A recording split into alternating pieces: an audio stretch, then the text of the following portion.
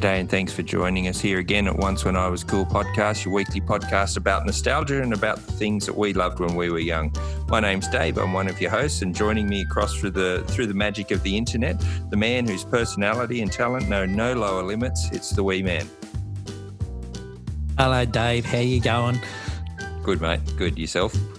Oh, living the dream in sunny Bris Vegas.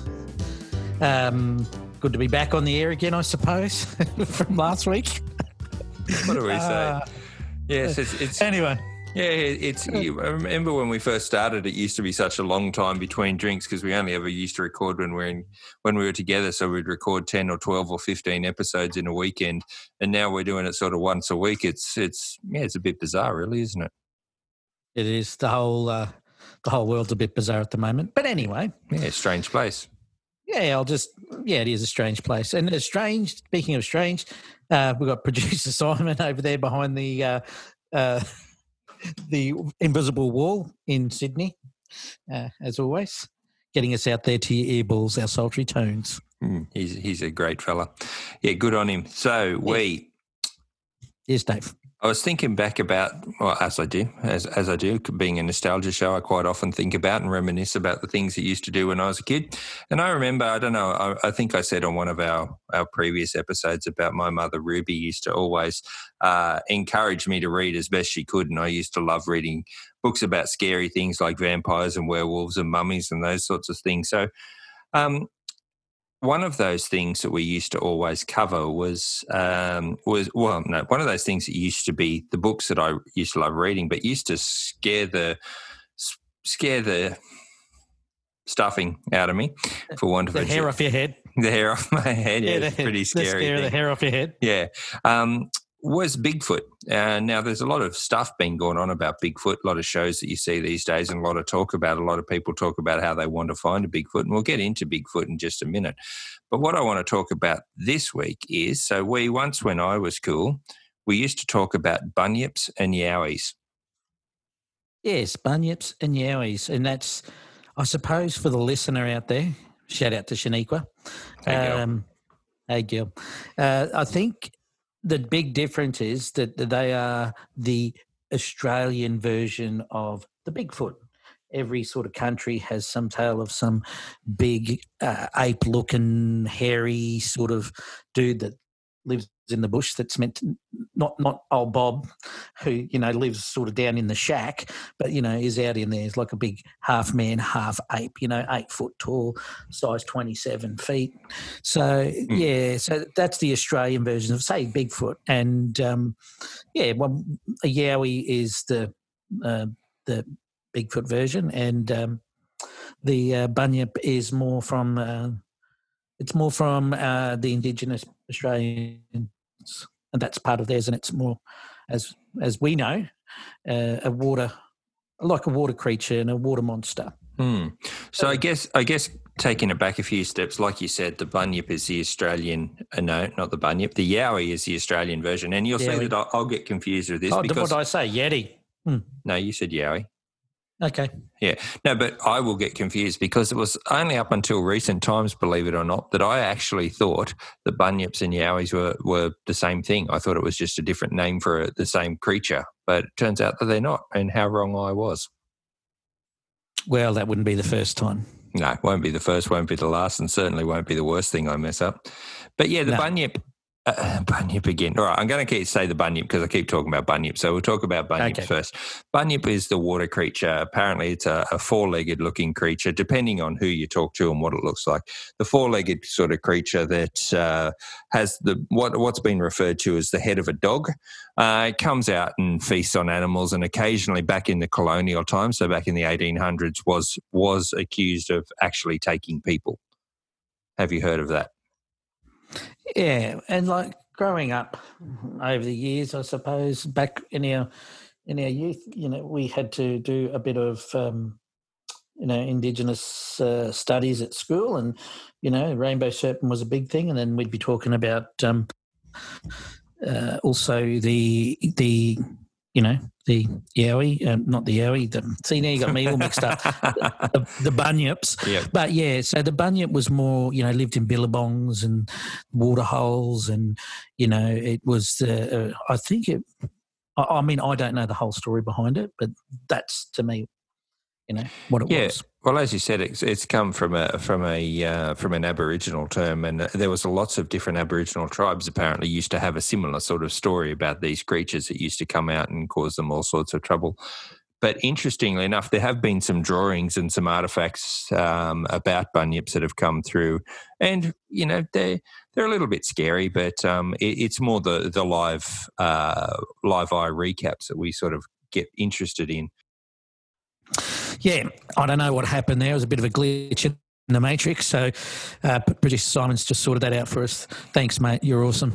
I can't really quite remember what we're up to. However, what I will say is that we'll get back now into the Yowie type of thing, or the Australian version of the Bigfoot. And I can tell you, there is a show on one of the channels called Finding Bigfoot, and they have actually come out to Australia and done some research. Oh, really? Done some yowie hunting? Done some yowie hunting. So, well, there's a couple of sites around, and it's interesting that you say that about the Finding Bigfoot, because there's a couple of different sorts within the yowie mythology. There's meant to be two different sorts. There's the tall one, which is meant to be between 8 and 10 feet tall, but then there's a shorter one, which is meant to be sort of 5 to 6 feet tall.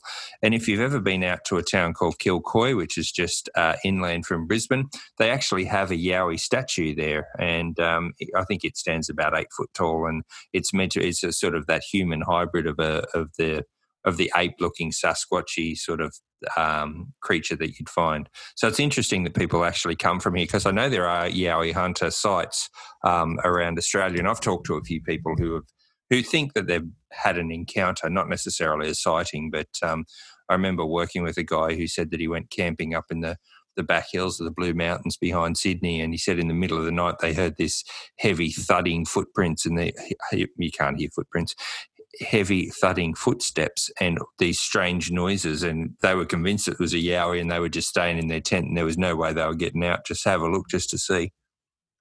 It was probably old Peter from the next camp over who had a skinful and was just stumbling around their camp. That's the one. More to the point. Oh, look, I've done quite a bit of camping, even when I was young, older, whenever. I've been out in bush and have heard lots of different things. And if people aren't sure what they are, like, if you're out in the bush and you actually hear a fox, sounds like a baby crying at night when they're sort of squealing and carrying on. So they sound like a baby. There's lots of noises, a lot of unexplained things. But I can't say I've seen a Bigfoot. I've seen lots of tall people, because everyone's a lot taller than me. A lot of them are hairy and very scary. But yeah, no Bigfoot sightings from me. No encounters from yourself. It's funny, one of my, in Chris Dale's year, she went to school with a guy who was always into outdoorsy sports sort of things, sort of fit enough kind of guy that used to go out and do those sorts of things. And he went on and was on one of those Finding Bigfoot shows, and he became one of the Bigfoot, people trying to prove that Bigfoot was real. And I think that he used to call himself, as a profession, he used to call himself an adventurer. I mean, what sort of life is that? How awesome would that be? Say, oh yeah, what do you do for a living? Well, I go and have adventures. That'd be tremendous, and get paid to do it. That's like us without getting paid. I mean, me going to the mailbox is an adventure. Depends on what sort of mail you're getting, mate. That's right. But look, I think you look at it, and I sort of. I know when I was growing up what I thought of them, and I'm like you, used to scare the heck out of me. I used to be very afraid of anything like that. And we've talked about it, werewolves, vampires were evil. The Bigfoot or Yeti, Yowie, whatever you want to call them. Yeti's a Tibetan one, isn't it? And they're in the Abominable Snowman or something. Anyway, but I think each sort of area has got their own. The Yeti is the the snow one, and then the Sasquatch is the one up in the top of Canada and Northern America, and the Abominable Snowman somewhere else in between. I think they're all meant to be the same sort of thing. So, but they are the things that we were scared of as a kid, and you actually believed them. So when you're watching these shows now with the technology we've got, I look at it and go, you used to have that real grainy footage, and it was like nobody could really get a camera and get a really good photo. It's like chasing a UFO. Everyone's got a camera on their phone these days, and they seem to be able to take a picture of someone beating somebody up. But anything interesting like that, it seems that they fumble a bit and they just can't get them. And that's like in the bush or the forest and those types of places. People always have cameras and things set up so that they can, catch all different sorts of things. The game trail cameras. Yeah, and they're really high def and they're motion sensitive, but they set them up in these Yowie Bigfoot sorts of places and never seem to catch one. They must know they're there. They must be watching them, putting them up. Well, I've watched a few of the shows, and some of the reasoning behind it goes from the quite reasonable to the completely outlandish. From they're time travelers, or they come in from different dimensions, and that they have their own language, and they make these funny sort of ooh, ooh noises, and all these other types of outrageous sorts of claims. But what I find more interesting is that people are out there actually hunting them. And I would, if I came across, happen across a Bigfoot, a Yowie, a bunyip, any of those sorts of things, I don't mind telling you, there would be a slight bit of poo comes out as I do it, as I'm running as quickly as I can. And I'm not a good runner, but I would be doing my best to get away from them. I don't know why these people want to find them. What are they going to do when they catch one? And that's the thing. Not only would that be the case with you, you'd be also bleeding, because I'd be cutting you to make sure that you're staying behind while I'm getting away from it. Just in your Achilles, just a little cut, so you can't really run that quick. Well, that's the thing. You don't have to be faster than the thing that's chasing you. You just have to be faster than someone else. That's right. And we should have a 20 metre, 10 metre run, 10 metre dash. Run to the fridge. Yeah, I've got chest pain thinking about it. But you're right. People want to find them, and I've seen them with all this new technology, using drones. They're using cameras that are thermal cameras, and there's nothing out there. I'll get in a cage. I think they got used with the thermal down here. They got a kangaroo. That's about it. They're everywhere. I'm surprised I only got one. Well, that's the whole thing. It's amazing that there's not much out wherever they go. But I think with more of this technology, I think, is there anything? I think there's things out there that we don't know about. Just don't know why we can't catch them, or no one's really seen them, or they're not coming into the town to the pub or something. So I remember distinctly staying at my grandmother's place when I was a kid, and Ruby had bought me a book on Bigfoot, and one on Bigfoot and one on vampires. And I remember laying in bed reading them and, just devouring them because I enjoyed them so much.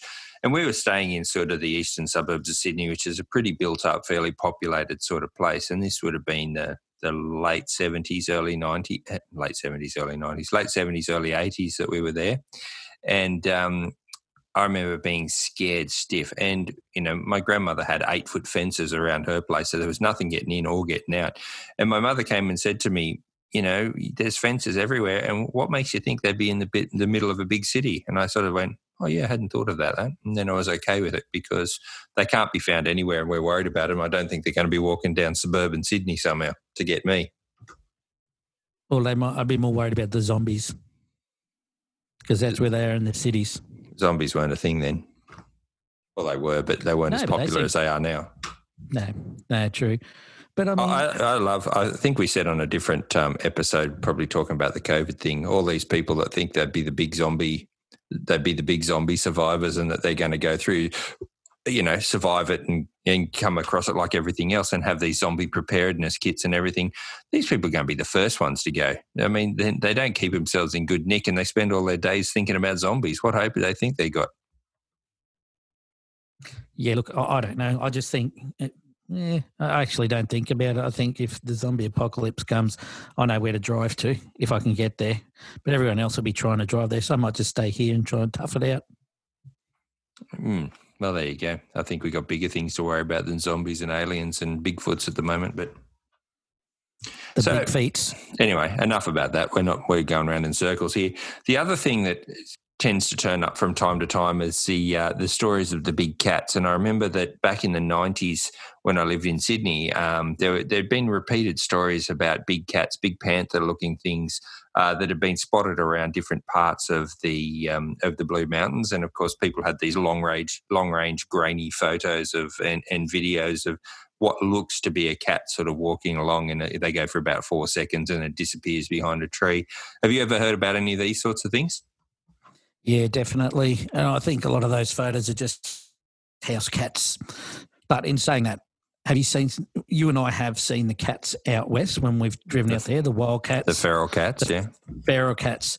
They make your normal house cat look like a mouse, really. They're half the size of big, dogs. They're massive.